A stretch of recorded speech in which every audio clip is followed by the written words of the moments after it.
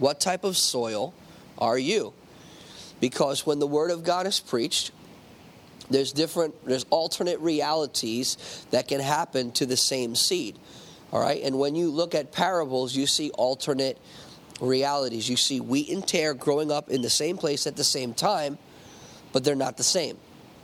And so today I want to talk about alternate realities because I don't know if you guys have seen this. It's a show on Amazon Prime called The Man in the High Castle. Have you seen that? Has anyone seen Man in the High Castle? Okay, you know what it's about. So The Man in the High Castle is, imagine if Germany and Japan would have won World War II. So they show America as a split. The West Coast is run by Japan, and the East Coast is run by the Nazis, and then there's a center, which is a neutral zone, which is really like a chaotic place where a whole bunch of characters are. So now, I like this show because the show shows you an alternate reality. It shows what could have happened. And so every time the Word of God is preached, there are different possibilities. There's people who are receiving. There's people who are distracted. I should be on. There's people who are, I'm on B. There's people who are, distracted. There's people who are receiving. There are people who are focused. There's people who, and so we're going to get into that. If you have your Bibles, we're going to go into Matthew 13. On the same day, Jesus went out of the house and sat by the sea, and great multitudes were gathered to him, so that he got into a boat and sat, and the whole multitude stood on the shore. Then he spoke many things to them in parables, saying, Behold, the sower went out to sow, and as he sowed, some seed fell by the wayside, and the birds came and devoured them.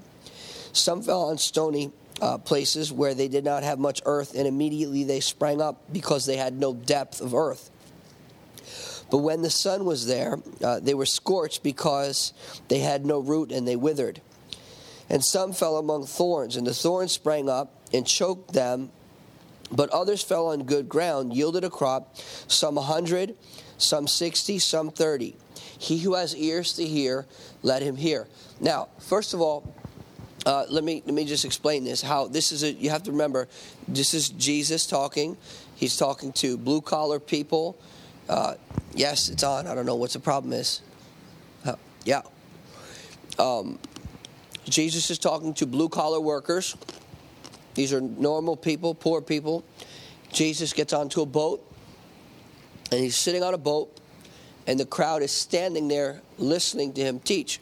Now, one thing that Jesus is doing is he's actually using the water to project his voice. So Jesus is very smart, number one, and he's using creation to serve his purposes.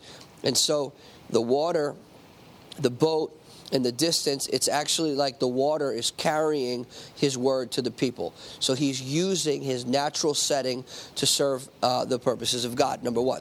Number two, you have to remember how a first century Jew would hear what's being said. Jesus says something that to us, we just read it and go, okay, cool. But it really doesn't make any sense. He's talking about something that is natural and supernatural. And so he's saying that a farmer goes out to sow seed. And a farmer is sowing seed on the side of the road. That doesn't make any sense in that culture. I want you understand that. That's like, digging a trench in a brand new pair of Michael Jordans. You look at someone doing that and say, it doesn't make any sense. That's what work boots are for. So Jesus is in this parable, he's saying something to them that doesn't really make sense to them.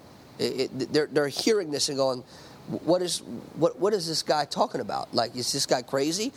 And he's illustrating a kingdom principle through a natural story that is not only natural. All right. So he says that the farmer he sows seed everywhere. He doesn't just sow seed on good ground. Now, if you're a natural farmer, if your job is to farm, then you're only going to sow seed on good ground, because those seeds are what you eat, and that's your family's finances and money and your future. So you're going to use the seeds well. All right? But now he's saying something different. He's saying that there's a farmer, and the farmer sows seed everywhere. Okay? And so what you're going to find out is that the problem is not the seed. The problem is the soil. Now, he sows seed everywhere for one purpose. The gospel is for everyone. It doesn't matter the condition of your heart. It doesn't matter the condition of your life. It doesn't matter where you've been, what you've been through, who stepped all over you, what you've been through, what is residing within you. The gospel is for everyone, so therefore the sower sows the seed everywhere. The Bible says, go into all the world, preach the gospel to every creature. In other words, the gospel is for everyone. The word of God is for everyone, but God does not determine how fruitful your life is. You do. God will save you, God will keep you, but God will not bear fruit for you. That's your job. See, there's a collaboration of us partnering with and working with God. God does not predetermine. He does know beforehand. He's omnipresent, omniscient, all that stuff. He does know beforehand how fruitful you'll be, but all of my unfruitfulness is not his fault or his problem. And what that means is, it means that those who bear 30, those who bear 60, and those who bear 100, they bear fruit according to how they tend the soil of their own heart. See, this is our job to tend to the soil of our own heart. God will not do what he's commanded me to do. So the scripture teaches me that I need to guard my heart. That's not God's job. He will give me revelation. He will give me insight. He will show me how to. He will tell me not to. Don't let that in your heart. Don't let that in your ears. He'll kind of blow the whistle when things aren't going well. But he will not do for us what he has commanded us to do through him. It's very important. So if I'm unproductive or unfruitful, it's not God's fault nor his problem. In fact, he's been working with me so that I won't be that. And But let's continue here. And the disciples came and said to him, why do you speak to them in parables? And he answered and said to them, because it has been given to you to know the mysteries of the kingdom of heaven, but to them it has not been given. And so Proverbs says that it's the glory of God to conceal a matter, the glory of God to conceal something. It's the honor of kings to search it out. And so Bill Johnson says it this way, that the mysteries of the kingdom, they're not hidden from us. They're hidden for us. And so there's things that are hidden so that we pursue them and so that we discover them. You notice how they don't get any answers until they start asking questions? Jesus does not just offer the answer. They come and go, hey, you're speaking in parables to them. What is this? And then they get answers. And so what does that mean? It means that the hungry are those who get fed. If you ask questions, you'll get answers. If you humble yourself, you'll have understanding. One of the fruits of humility, of true humility, is understanding. You will have as much understanding as you're willing to humble yourself. So when people, if someone has no understanding, they're not as humble as you think. Humility begets understanding, because humility asks questions, and questions bring forth answers. Anyway, verse 11, he answered and said to them, because it has been given to you know the mysteries of the kingdom, but not to them. For whoever has, to him more will be given, and he will have abundance. But whoever does not have, even what he has will be taken away. Therefore I speak to them in parables, because seeing they do not see, and hearing they do not hear, nor do they understand, and in them the prophecy of Isaiah is fulfilled. So now he gives a reason for parables, and he's saying that in the parables, prophecy is being fulfilled. So that's one reason for parable, is so that prophecy can be fulfilled. I want you guys to track with me. This is Isaiah 6, verse 9, in case you're interested. Hearing you will hear and shall not understand, and seeing you will perceive and not perceive.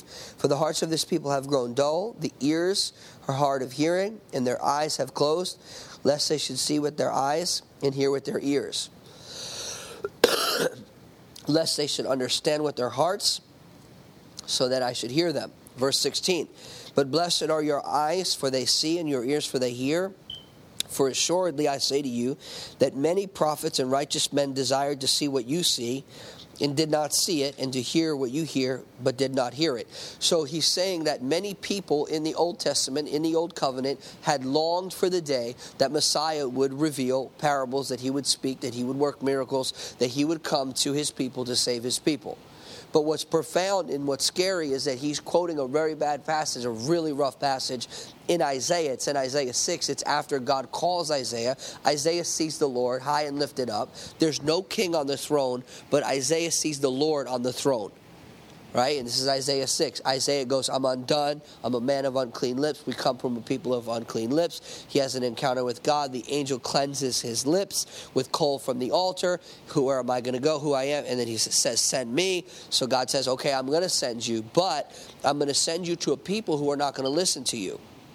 And Isaiah goes back and forth with God, like how will I know, like how, and God basically says that like 90% of these people are going to get totally wiped out. The city is going to be completely desolate. So when Jesus pulls on this prophetic passage, he is insinuating the destiny of the city of Jerusalem again, because he knows that he's going to be sent to his own, and his own are not going to hear him. They are not going to heed his prophetic warning. So you have to realize that prophecy is being fulfilled. But one of the things that many, many people, especially Americans, especially Westerners, many of the things that we don't understand about the Scripture is that Jesus came with a very specific prophetic vocation in his generation. So Jesus did die for our sins so that we could go to heaven, so that heaven could come to earth, so that we could have a better life now. It's true. That's true. It's good. It's not bad. It's good. It's true. But Jesus also came to his own to free them from the impending doom that was going to come upon them if they continued as a nation to do things their way and not God's. This is a big thing that is often not seen and not understood. We often just say, okay, this parable is just about me bearing fruit in my life, my future, my heart, my feelings. Yes, but it sits within a bigger context, and the bigger context is Jesus has been sent to the nation of Israel with a prophetic vocation, but they're not going to listen to him. The people that do listen to him wind up outside of the city when the city is pillaged in 70 A.D. So these are real events that actually really did happen. This is not just some sort of a theory and a story about how do you guard your heart, how do you protect your future, and how do you not let the deceitfulnesses of riches lie to you, how do you not let the devil steal from you, how do you not distract yourself with things that don't matter so that you're not bearing fruit in your life. That's part of the story, but there's a bigger story. He's sent to his own can't hear him. And honestly, many times that story repeats itself in our life when there's someone who's close to us who tells us something that is for our benefit, but we don't want to hear it. Someone is sent to their own, but they don't want to hear him. So we say, oh, how could they do that? How could they reject Jesus? But many times we reject the very thing that God is trying to do in our life. It comes in a package that we don't like. It comes in the form of one of our own. Yeah. So, verse 18, therefore hear the parable of the sower. When anyone hears the word of the kingdom. Now, this is good. This is the word logos. This is in the beginning was the word, and the word was God.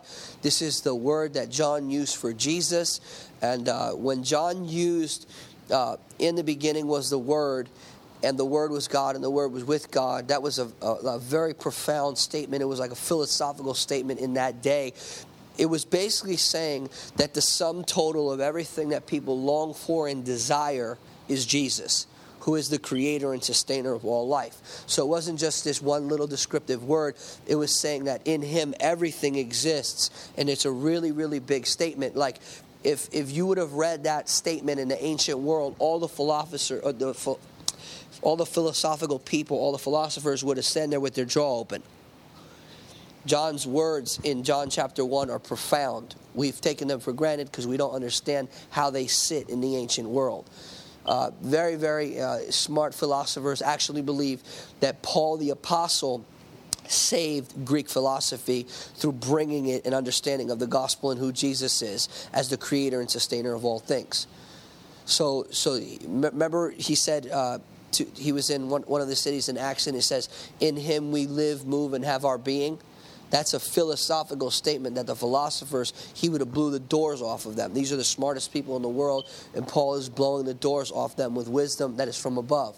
So anyway, Jesus is revealing something that the parable, he's going to tell us who the sower is. He's going to tell us what he's sowing, and he's going to tell us ways that we can become fruitful, and he's also going to reveal to us things that would hinder us from being fruitful. This is what I want to get to. I want to get to the nitty-gritty of what would hinder us from God's word bearing fruit in our life. Because it's really good to know the story and the history. That's really wonderful. But yet Monday's coming. And the story and the history is not going to save you. Making the right decision where you act on what you believe, and God is standing behind what you believe, because what you believe is true. And when you walk in that truth, there's power to bring change. That is what will bring the transformation about in your life, in your circumstances, in your family. And at the end of the day, we have to learn how to guard our heart, because in guarding our heart, we're protecting our future. All right? When anyone hears the word of the kingdom and does not understand it, then the wicked one comes and snatches away what was sown in his heart. Now, the Bible is really great because the Bible interprets the Bible. Did you hear what he said here? He said, the wicked one comes and snatches away what? What you do not understand. This is why in all of your getting, get understanding. Understanding is critical. What can the enemy steal from you? The scripture just told us. What can he steal from you? The enemy can steal from you that which you do not understand. In all of your getting, get understanding. When you understand something, you own it, and then it cannot be taken from you. I don't know if you're tracking with me. So now, okay, let me give you a very practical for example.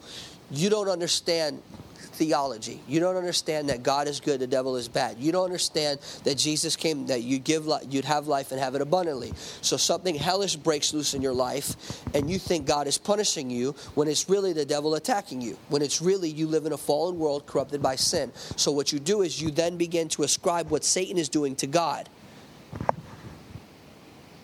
You see that? Because you don't have understanding, the enemy can steal from you. And how does he steal from you? By lying to you. So bringing a misunderstanding, it's called deception, into your understanding, and then you're not standing. So now, this is important because the enemy can steal that which we do not understand. So when I don't understand something about God or about the purposes of God, the enemy then has an ability to steal. But what? That which I don't understand. That's why it's critical to get understanding. And I hate to say this in a way because it sounds critical, but many people with very good intentions operate from a place of misunderstanding and do not know who they are and do not understand how to operate in the authority that God has given them. When you learn how to operate in the authority that you've been given, that's how you can then walk in your destiny and the purposes and the plans that God has for you. All right, verse 20. But he, so then the wicked one comes and snatches away what was sown in his heart. This is he who receives the word by the wayside. But he who received the seed on stony ground, this is he who hears the word and immediately receives it with joy. In other words, the person who has a really emotional response to what God is saying. They're so excited, they're so happy, but yet receives it with joy, yet he has no root in himself, but endures only for a while. For when tribulation or persecution arises because of the word, immediately he stumbles. Now, he who received the seed among the thorns is he who hears the word, and the cares of this world, the deceitfulness of riches, choke the word and become unfruitful. But he who receives seed on good ground is he who hears the word, understands it, who indeed bears fruit and produces some 100, some 60, and some 30. So now, there's three things, there's several things, but that try to stop us from being fruitful. First one is, the enemy can steal from us what we don't understand. It's one. Another one is the deceitfulness of riches and the care of other things, the cares of this world. And so cares are the concerns that wind up controlling us. Now, Peter says this, cast your cares on the Lord, right? And he was, by the way, he was present when this was being said. In fact, they might have been on his boat. And so now Peter says this, casting all your cares on the Lord. Why? Because he cares for you. Okay? So whatever cares I don't cast on the Lord will wind up controlling me later. What are cares? Cares are you have bills. Your family has health. We have issues. Those are real things. Those are not ungodly lusts. You have to have a Ferrari. You have to have, these are normal concerns. You have bills. You have health. You have family. You have concern. These are not bad things. These are things that, in a sense, we should be concerned about, but they shouldn't control us. So the proper thing to do with a care, Lord, I have a court case. I'm placing it in your hands. Lord, I have a financial need. I'm placing it in your hands. Lord, I have a relational issue. I'm placing it in your hands. Whatever the issue may be, it doesn't matter, is that we take it and in humility we say, this is too heavy for me to carry. It's not too heavy for you to carry. Here. And that's how we have intimacy with the Lord. We open up our hearts with intimacy, with honesty, with transparency. And we say, Lord, I'm going through something. I'm struggling with this. I want to give it to you so it doesn't control me. And all of that stuff that we wind up holding on to winds up weighing us down and beating us out and burning us out anyway. So part of having intimacy with the Lord is just being transparent and saying, Jesus, this is what I'm going through. And in order for me to keep going, I need to give this to you for you to hold on to it. Because if not, it's going to weigh it down. It doesn't matter. You could be lonely, angry, upset, reject. It doesn't matter the issue. The issue is our hearts are open to Him and we honestly give it to Him. All right? That's critical. Now, the deceitfulness of riches. Riches are something that there's nothing wrong with money. Money is not the problem. The problem is the lie that money tells people. This is what money tells people. Money says, without me, you're not going to be happy. You're screwed without me. You can't have what you want without me. The quality of your life without me is not going to be good. So when you don't have it, it tells you that you need it. But then when you have it, it lies to you in a different manner. It makes you think that you're more powerful than you really are. The deceitfulness of riches lies to people who have it and don't have it. Money. It's a spirit. It's not the dollar. It's not in the dollar. It's a false sense of power that gives to people. It's a spirit of mammon, but it lies to people. And you don't have to have money for money to have you. In fact, there's many people who don't have money and money has them. And then there's many people that all of their decisions, I'm sorry to say this, all of their decisions are based upon money. That's how their whole world exists, is based upon money. Do I have enough money for it? Can I do this? If you have enough money for it, maybe God didn't even call you to do it. If you don't have a need in your life that's greater than you are able to meet, I question if you're even doing what God is calling you to do. It's very important that we understand the lies of the enemy as it relates to money. So you have the world, you have the lust of other things, you have the cares of this life, you have the lies that money and mammon try to speak to us. Those are things that stop us from being productive and from God's word producing in our life. But what is God trying to produce in our life? God is trying to produce Jesus in our life. See, the sower who sows the seed, what is the seed? His own life. That's why the word is for the seed, the word he sows the word. That's the word logos. That's the word that is referred to Jesus in John 1. So Jesus gives his life in the earth to produce his life in us. Let me give you an example. A seed has to fall into the ground and it has to die for it to spring forth into resurrection, into new life. What did Jesus do? He had to come from heaven into the earth to die to produce resurrection life in us. Okay, the seed gets planted into the earth and it's split open in its center. And then what is in it spills out of it And then through pressure, through darkness, and through rain, and through sunlight, something else springs forth. Death and resurrection, right? So the seed, I want you guys to understand, he's talking about his own life, his own sacrifice, and he's talking about how much Jesus will we produce in our life. Will we be a very deformed picture of Jesus? Will we be mature sons and daughters that give a clear reflection of Jesus? Will we be like little more than halfway in with Jesus, like 30%, like 30% Christians, 60% Christians, or like 100% Christians? And the best representation of Jesus is when people are all in. Because when people are all in, it becomes more clear what Jesus is like because he lives through us. So this parable is about Jesus producing his life in us and him living his life through us. And there's things that would impair that from happening, and Jesus is trying to open up our eyes so that we see those things that would impair him from flowing and moving and really living through us. All right? We're going to go to Mark and then to Luke. And then we'll be done. So Mark chapter 4, and again he began to teach by the sea, and a great multitude gathered to him, so that he got into a boat and sat on the sea. And the whole multitude was on the land facing the sea, and he taught them many things by parables. And he said to them in his teaching, listen, behold, a sower went to sow.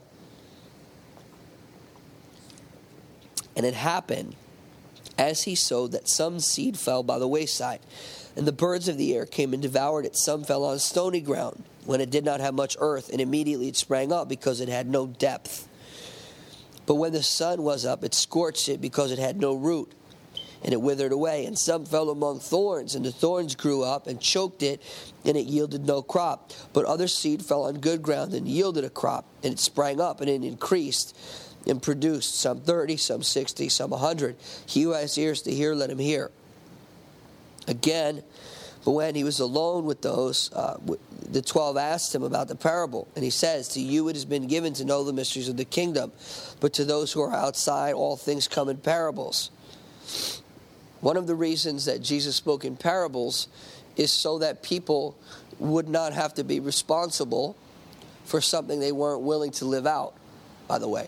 He's speaking in parables to them is also protecting them from something. And this is what happens. When God reveals something to us, revelation comes with responsibility. So God is revealing things to these men who are following him, who are curious, who want to know more. These are the guys that are sticking with him. These are the guys that are walking with him. So they're going to have a different realm of revelation than the masses, than the crowds that he's speaking to. So the people that he's revealing this to also have a responsibility, and that responsibility is to become his representatives. So when God reveals something to you, that revelation comes with a responsibility to represent what has been revealed to you. And here's the thing about revelation. Revelation is what empowers you to be changed and to actually represent what God is actually showing you. Jesus said these words. He said, I no longer call you servants, because a servant doesn't know what his master is doing, but now I call you friends. And so, because I've made known to you all things that the Father has revealed to me. So within Jesus revealing to the disciples what the Father has revealed to Jesus, that revelation has the power to transform who they are and how God interacts with them. He says, I don't call you servants. And the word servants there in Greek is this word doulos, which is really a very degrading word. Doulos was slaves. Rich people in Rome would take their food off the table and fling it off the table. And the doulos would eat the food from the master's table. So these are human beings that would eat food that was wiped off of the table onto the floor. Jesus says, I'm not calling you guys doulos anymore. I'm not calling you little scavengers on the floor. Yeah, you were like 15 minutes ago, floor dwellers. But now I call you friends. Jesus has quite a personality. I'm not calling you guys slaves anymore. You guys can sit at the table. There's a place for you, right? Because of what has been revealed to you, I'm going to relate to you differently, right? So when God reveals something to us, he begins to relate to us differently, and God wants us to grow in friendship with him. God wants for us to know what it is that he's doing. God wants us to be able to recognize what he's doing so that we can participate with what he's doing. All right, let me continue.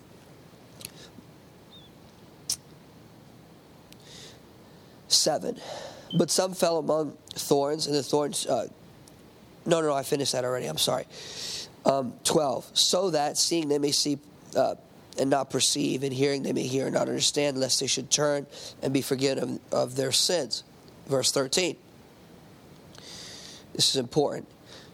Do you not understand this parable? How then will you understand all the parables? Now, I like to share each Matthew, Mark, and Luke, because each one of them is giving us a broader perspective of what is happening. Now, you have to remember that Mark is Peter's account. So what's happening in Mark is Peter's talking, Mark is writing. They're perhaps on Peter's boat, and they're there. Peter was there. Matthew was there.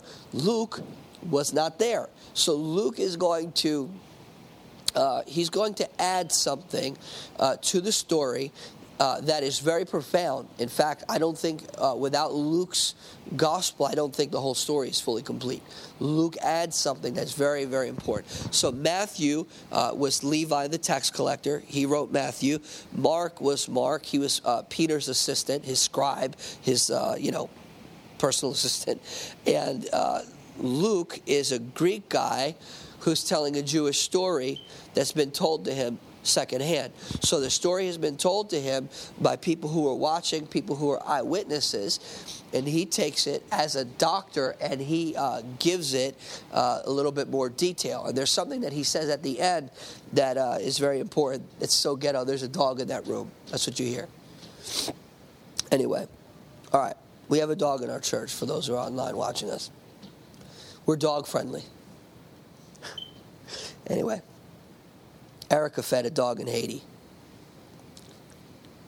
The Haitian pastor said he'd never seen anyone do that. All right, that was public. Sorry. The sower sows the word. And these are the ones by the wayside where the word is sown. When they hear, Satan comes immediately and takes away the word that was sown in their hearts. These likewise are the ones sown on stony ground who hear the word, immediately receive it with gladness. I like to say with emotionalism. And they have no root in themselves, and so they endure only for a time. Afterward, when tribulation or persecution for the word's sake, immediately they stumble. Now, let me tell you one thing, how this works. We don't quit right away. We don't just go, oh, okay, I'm quitting, and then quit.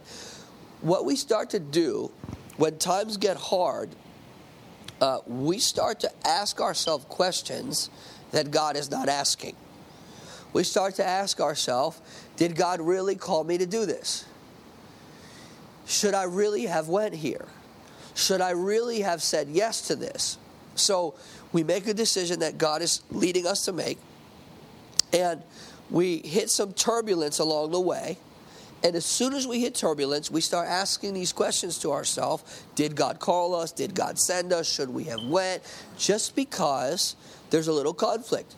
And I want to say this to you, that if you're going to serve the purposes of God, if you're going to be successful in life, there will be conflict. There's no way around conflict. There's no way around turbulence. It will happen, and you have to learn how to navigate that.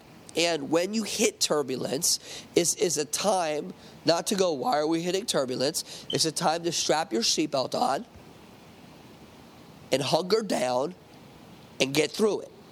And when you start to go through those things, it's not a time when you need understanding. It's a time where you need faith. It's a time where you need to say, no, I'm going to go through this. God has sent me here. It's not easy. It's not fast. But I'm going to go through it because He's worth it. Because He's producing something in my life. Think about, I want you to think about, the seed falls on good ground. Okay?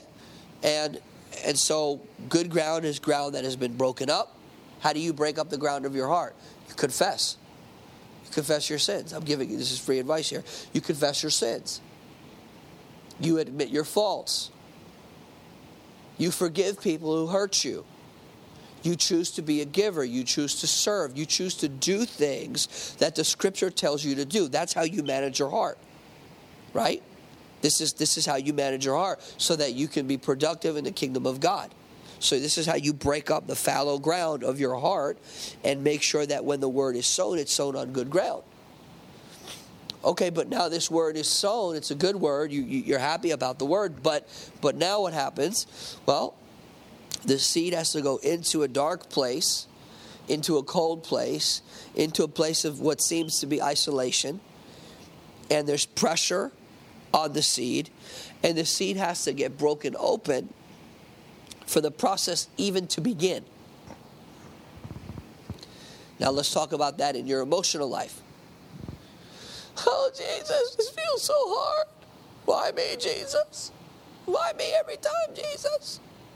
Well, if the seed doesn't get broken open, no fruit. When the seed is getting broken open, I promise you, it doesn't feel good. And many times in our life and in faith, we come to a breaking point before we reach a breakthrough. So now you have a seed that's a lot of pressures on it. It's about to crack. And then it cracks. And now it's ready to get poured out so that light and rain can come and so that fruit can then come later. But there's something that it takes. If you've been in church for a long time, you know the principle of seed, time, and harvest. Right? We grew up hearing seed, time, and harvest, right? And that's, you know, we think about many times people are talking about money, but it's not about money. It's actually about God being the process of God in our life, because the word is sown, and it takes time. It doesn't just happen immediately. The guy who springs up immediately has no depth within himself. He receives the word with emotionalism, but no power to fulfill the commitment that he just made to the word. The word takes time. It takes time. You're going to see Luke is going to give us I love Luke. Luke is about to, he's going to give it to us in just a few minutes. But verse 19, and the cares of this world, the deceitfulness of riches, and the desire or the longings of other things enter in and choke the word, and it becomes unfruitful. But these are the ones who have sown on good ground, those who bear the word and accept it. Some 30, some 60, some 100. Now, we're going to go to Luke, but I want to remind you, as we go through this and get ready to wrap up, that what did Matthew just tell us? What did Mark just tell us? Mark is telling us that there are several things in which hinder the word from growing in our life, right? The first one is when you don't understand something, what happens? The enemy can steal what you don't understand. You own what you understand. There's another great example that Mary sits at the feet of Jesus, and I wrote a book called Sitting at His Feet. You should buy it and read it. But Mary sits at Jesus' feet, and Martha is upset about it. All right? Martha's not having it. Martha's over there cooking Jesus dinner. She's upset about it. She's medicating her anxiety and anxiousness with work, which many times people do. And so Martha is all bent out of shape that Mary is sitting at Jesus' feet. And the reason is because Mary is sitting in a room that women didn't sit in during those days. That's what it's about. You see, if you don't understand the culture, you miss the story. You think that it's two people who are against each other and then you pit one against the other. That's not the story. The story is that actually Mary is sitting in a room that was only for men. Women did not sit in that room. They brought food to that room and they served that room. This is a very different culture.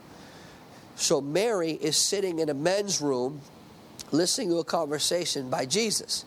So Jesus says this to Martha: Mary has chosen that which cannot be taken from her. Now, which means Jesus is revealing to us that there is a place in God, there is a place in Jesus where we can be with Jesus where the enemy cannot steal from us. Specifically the word. In other words, the word that Jesus was speaking to Mary was not going to be stolen from her, which means she understood what Jesus was saying. And we know that she anointed Jesus for burial. So obviously, she got Jesus better than the rest of the folks. She anointed Jesus for burial. She saw the cross before him because she could sit at his feet and hear his word, so she could see what he was doing when no one else could. They were fighting over, can I sit at your right and your left in your kingdom? And before the kingdom, there was a cross. She saw that. She anointed him for burial because she saw and because she sat. And wherever the gospel goes, that story goes for her, as a testimony for her, because she had a listening ear. Jesus said, what you have received will not be taken from you. There's two principles there. Humility and proximity. Number one, she sat at his feet, which means she became subservient to his authority. She chose to govern her life according to his word. So she sat at his feet, humility, and she was close to him, proximity. So when people are humble and when they draw near to Jesus, the enemy cannot steal from them. In fact, those are the kind of people that the enemy doesn't want to be around. He flees from people like that because people like that know who they are and expose him. And those people are going to give the devil a hard day because they know who they are in God, and they have confidence in who Jesus is and in what Jesus has said, and they operate in that confidence, and they push back darkness. All right? Now, let's go to Luke. Luke 8. Luke 8, in the beginning of the passage, it tells us who is rolling with Jesus. It tells us about Jesus' monthly partners. Let me just show you about Jesus' monthly partners. They're all women, by the way. Most of the people that gave to Jesus' ministry were women. Most of the people who buy Christian books are women, and it's just the way it is. Anyway, one of the people, this is very interesting. I always find this very interesting. And Joanna, the wife of Chusa, Herod's steward. So Herod, the bad boy who thought he was the king of the Jews. Herod, his financial officer's wife, was sowing money into Jesus' ministry. See that? The devil has to pay the kingdom too. Anyway, that's in Luke 8, 1 through 3. Here's verse 4. And when a great multitude had gathered, and they had come to him from every city, he spoke a parable. A sower went out to sow his seed. And he sowed seed. Some fell by the wayside, and it was trampled down, and the birds of the air devoured it. Some fell on a rock, and as soon as it sprang up, it withered away because it lacked moisture. And some fell among thorns, and the thorns sprang up and choked it. But others fell on good ground and sprang up and yielded a crop. And when he said a crop of 100-fold. And when he had said these things, he cried, "He who has ears to hear, let him hear." Then the disciples asked him, saying, "What does this parable mean?" And he said, "To you it has been given to know the mysteries of the kingdom of God, but to the rest it is given in parables. Seeing they may not see, and hearing they may not understand." All three passages, Matthew, Mark, and Luke, all cite the prophecy from Isaiah, which is very critical because that prophecy from Isaiah is going to be fulfilled again. And Jesus is using the Word of God. This is very important. He's using the Word of God to identify to the people of God what God is up to. That's very important. If you're spirit-filled and if you're a leader and you're responsible, you have to be able to identify what God is doing according to His Word. You see the principle happens with Peter. The Spirit of God is poured out. Peter said, "This is what Joel spoke about." You have to be able to identify and recognize what God is doing, and you have to be able to do it by the Spirit according to the Word of God. It's very important. All right. Now, the parable is this. The seed is the Word of God. Those by the wayside are the ones who hear, then the devil comes and takes away the word out of their hearts, lest they should believe and be saved. But the ones on the rock are those who, when they hear, receive the word with joy, and they have no root, who believe and then fall away. Now the ones that fell among thorns are those who, when they have heard, go out and they're choked with cares, riches, and pleasures. See that? Cares, riches, and pleasures. And bring no fruit to maturity. But the ones that fell on good ground are those who, having heard the word, listen to this, with a noble and good heart, keep it and bear fruit with patience. You see that, with patience? With patience, that phrase is not in Matthew, and it's not in Mark, but there's a key there that unlocks something in Luke. And so, the production, Jesus being produced in our life only happens and will only happen through patience. The trial of your faith produces patience. The Bible speaks of patience in the feminine tense of a word and says, let patience work her perfect work. So what patience does is patience brings what God is doing in us and through us to a place of maturity. And the reason that it does that is because people trust that which is mature. You're not going to leave your child with a child. You're going to leave your child with an adult. So the idea of things coming to a place of maturity in our life is what gives us credibility. It's what makes us trustworthy. So us being able to produce mature fruit is what says to the world around us that we're trustworthy people. If I act like the world around me, why should the world around me, why should they trust me if I'm just like them? Why should I be able to influence them if I'm just like them? If I got a problem, you got to reach above yourself. You got to go somewhere where someone can give you some help. And if we're just like them, what can we offer them? Nothing. But if there's mature fruit in our life, what can we offer them? Jesus. Right? So that means when someone comes with their dysfunction and their pain, I'm able to offer them an alternative perspective. I'm able to give them the Word of God from Jesus' perspective. You can offer them something that brings them hope, that brings them light, that brings them life, that gives them an alternate reality. Because what you see in this parable is you see alternate realities. You see that there's nothing wrong with the seed. The sower sows the seed everywhere. The seed is his own life. It's his own word. It's his own purposes. It's his own divine intentions. It's his own power. He gives willingly of himself to produce his life in us. So the problem is not with the seed. The problem is with the soil. And the sower does not determine how much fruit we'll bear. We do. Jesus does not determine how much fruit you'll have in your life. You do, by how you respond to him and how you manage the heart that he's given you. So if my Christianity is lame, it's not his fault. If my testimony is weak, it's not his fault. It's not. Because he has provided his own life, which is all we need. Besides, obviously, each other and other things, but he is given of his very best to produce his best in us. It's not like, oh, you know what, I'm going to give 30% of myself to James, 80% of myself to Brett, I'm going to give 100% of myself to Angelo, and he really needs me, so I'm going to give all of myself to Angelo. But you know what? Joe Allen is a nicer person, very sweet, so I'm only going to give Joe Allen 60% of me because she's not as demented as the rest of the group over here. See that? No, he gives his life equally to all of us, and we give him back. That's our offering. That's how we respond, by giving back to him what he's given to us. And let me just say one thing. When God gives something to us, his intention is that we would bring increase to that which he has given to us. So when God gives you something in seed form, when he comes back to look at it, he wants it to be mature.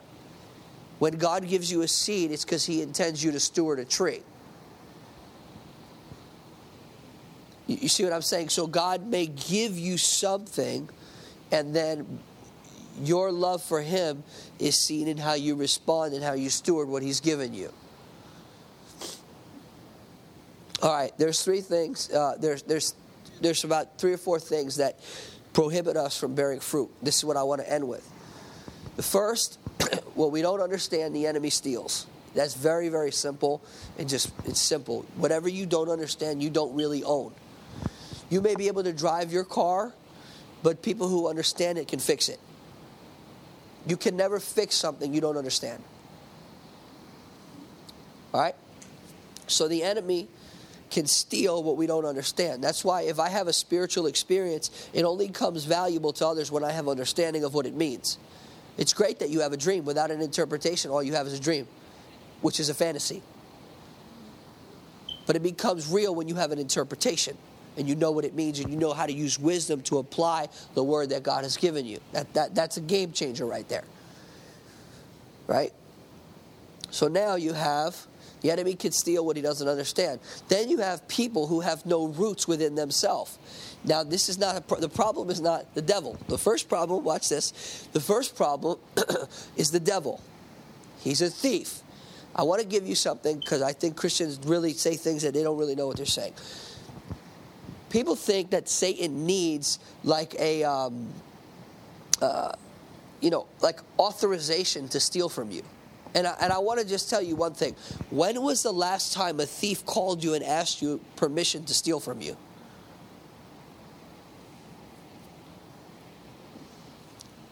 We know some thieves. They don't ask. They take. Right? Yes? No? All right, whatever. All right. I'm sorry. Right? So the enemy will steal what you don't understand. Then you have another folks. These are the folks. They have no depth. They have no roots. Their soil is rocky. It hasn't been broken up. It's hard. It's bitter. It's angry. It's frustrated. And so the word, seed, never finds its way down because they have no depth. They have all emotional responses with no depth. So the problem now is not Satan, it's them. To properly fix a problem, you got to figure out what the issue is, really. So the problem now is these folks have no depth. And I don't want to say this in a bad way, but we really do honestly live in a shallow generation.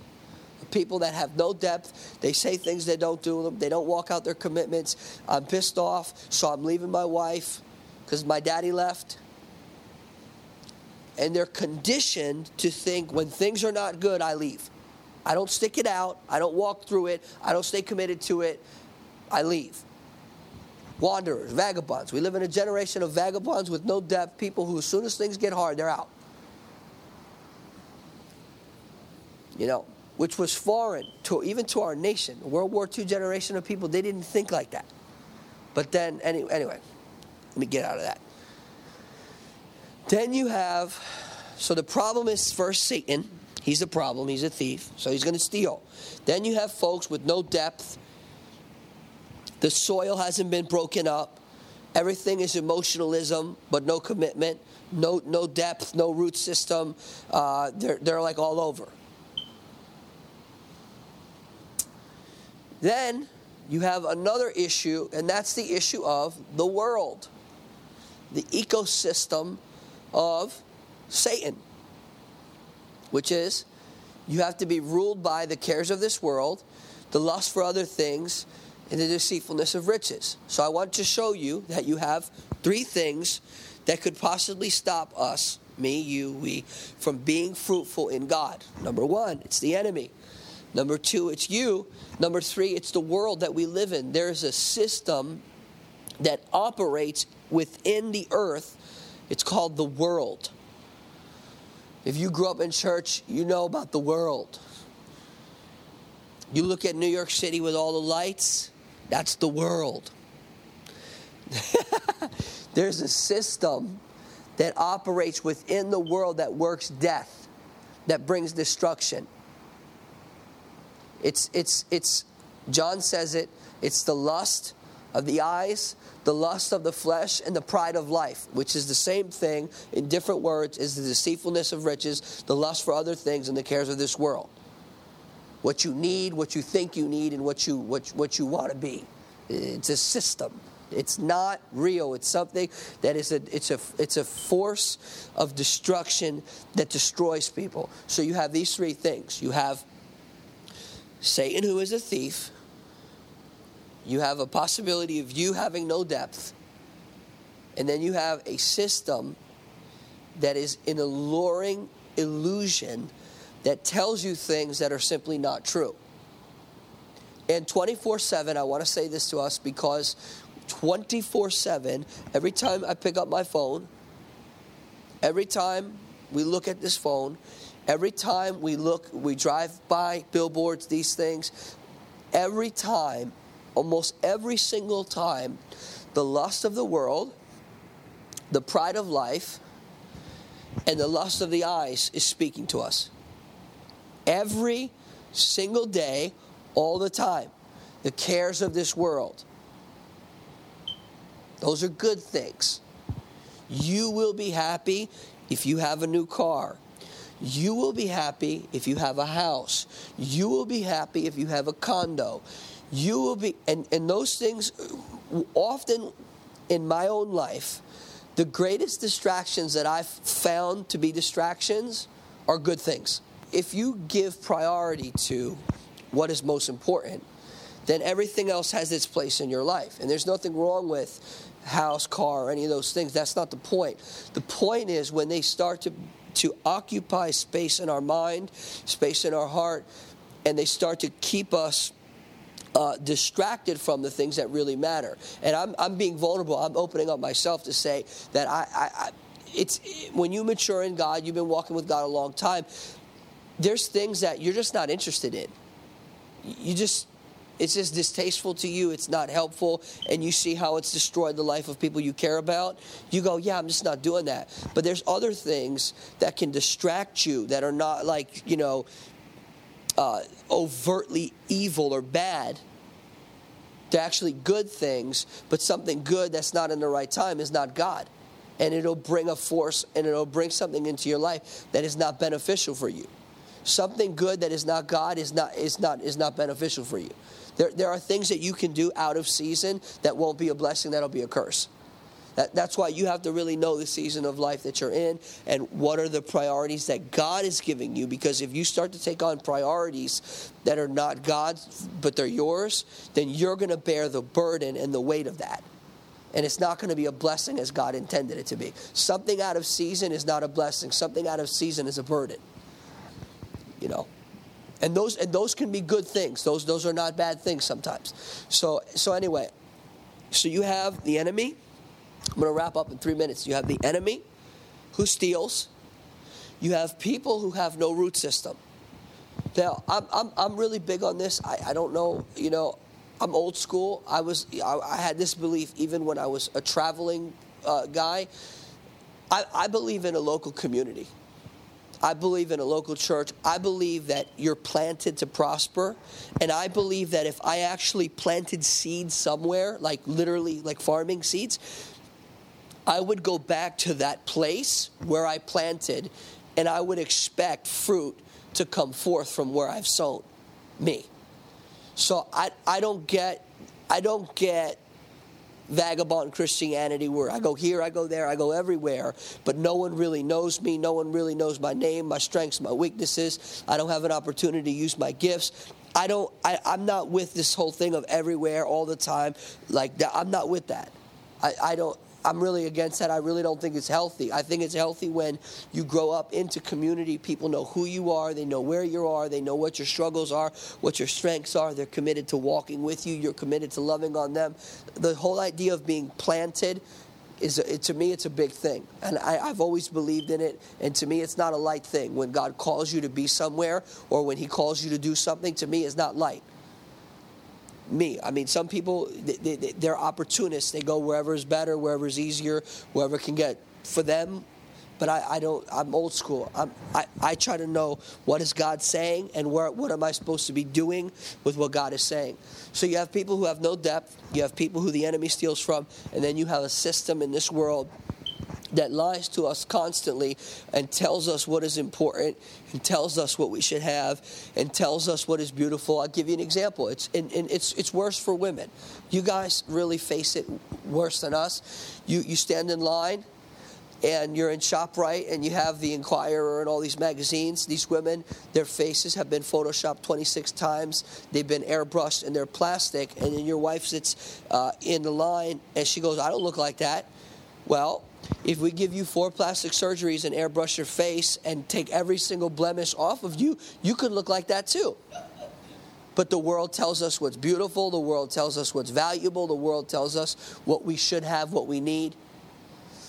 And I just think that we have to really have our guard up, because what the enemy wants to do is he wants us to prioritize things that are not important. And we live in a generation that's plastic. And I'm not against getting a facelift or whatever it is. But the point is, what I'm saying, the point is that we can't allow things to become priorities that are not. Because then we live with a dysfunctional operating system, and we'll have glitches. So anyway, to make a long story short, to wrap this all up, again, you have the enemy who steals what we don't understand. You have people with no depth and no roots. How do you get depth? Spending time with God. Confession of sin. Forgiving. Confession of faults. Being honest with people. Being transparent. Worshiping, praying, reading the Word of God, listening to the Word. Serving. That's how you grow depth. How do you grow depth? How do you go stronger? Well, you put pressure on muscles. That's how you go stronger. And then the other one is what? The cares of the world. So that means that there's good things that can occupy too much space and cause us to become unproductive in the kingdom of God. That means there's other things that lie to us, that tell us, you shall long for me. You need me. You have to have me. Without me, you can't be happy. And then there's other things, the whole thing with money, the lie of what, if money would make people happy, people wouldn't jump out of the buildings. You notice that when people are jumping out of buildings over there, it's usually people with money and great jobs.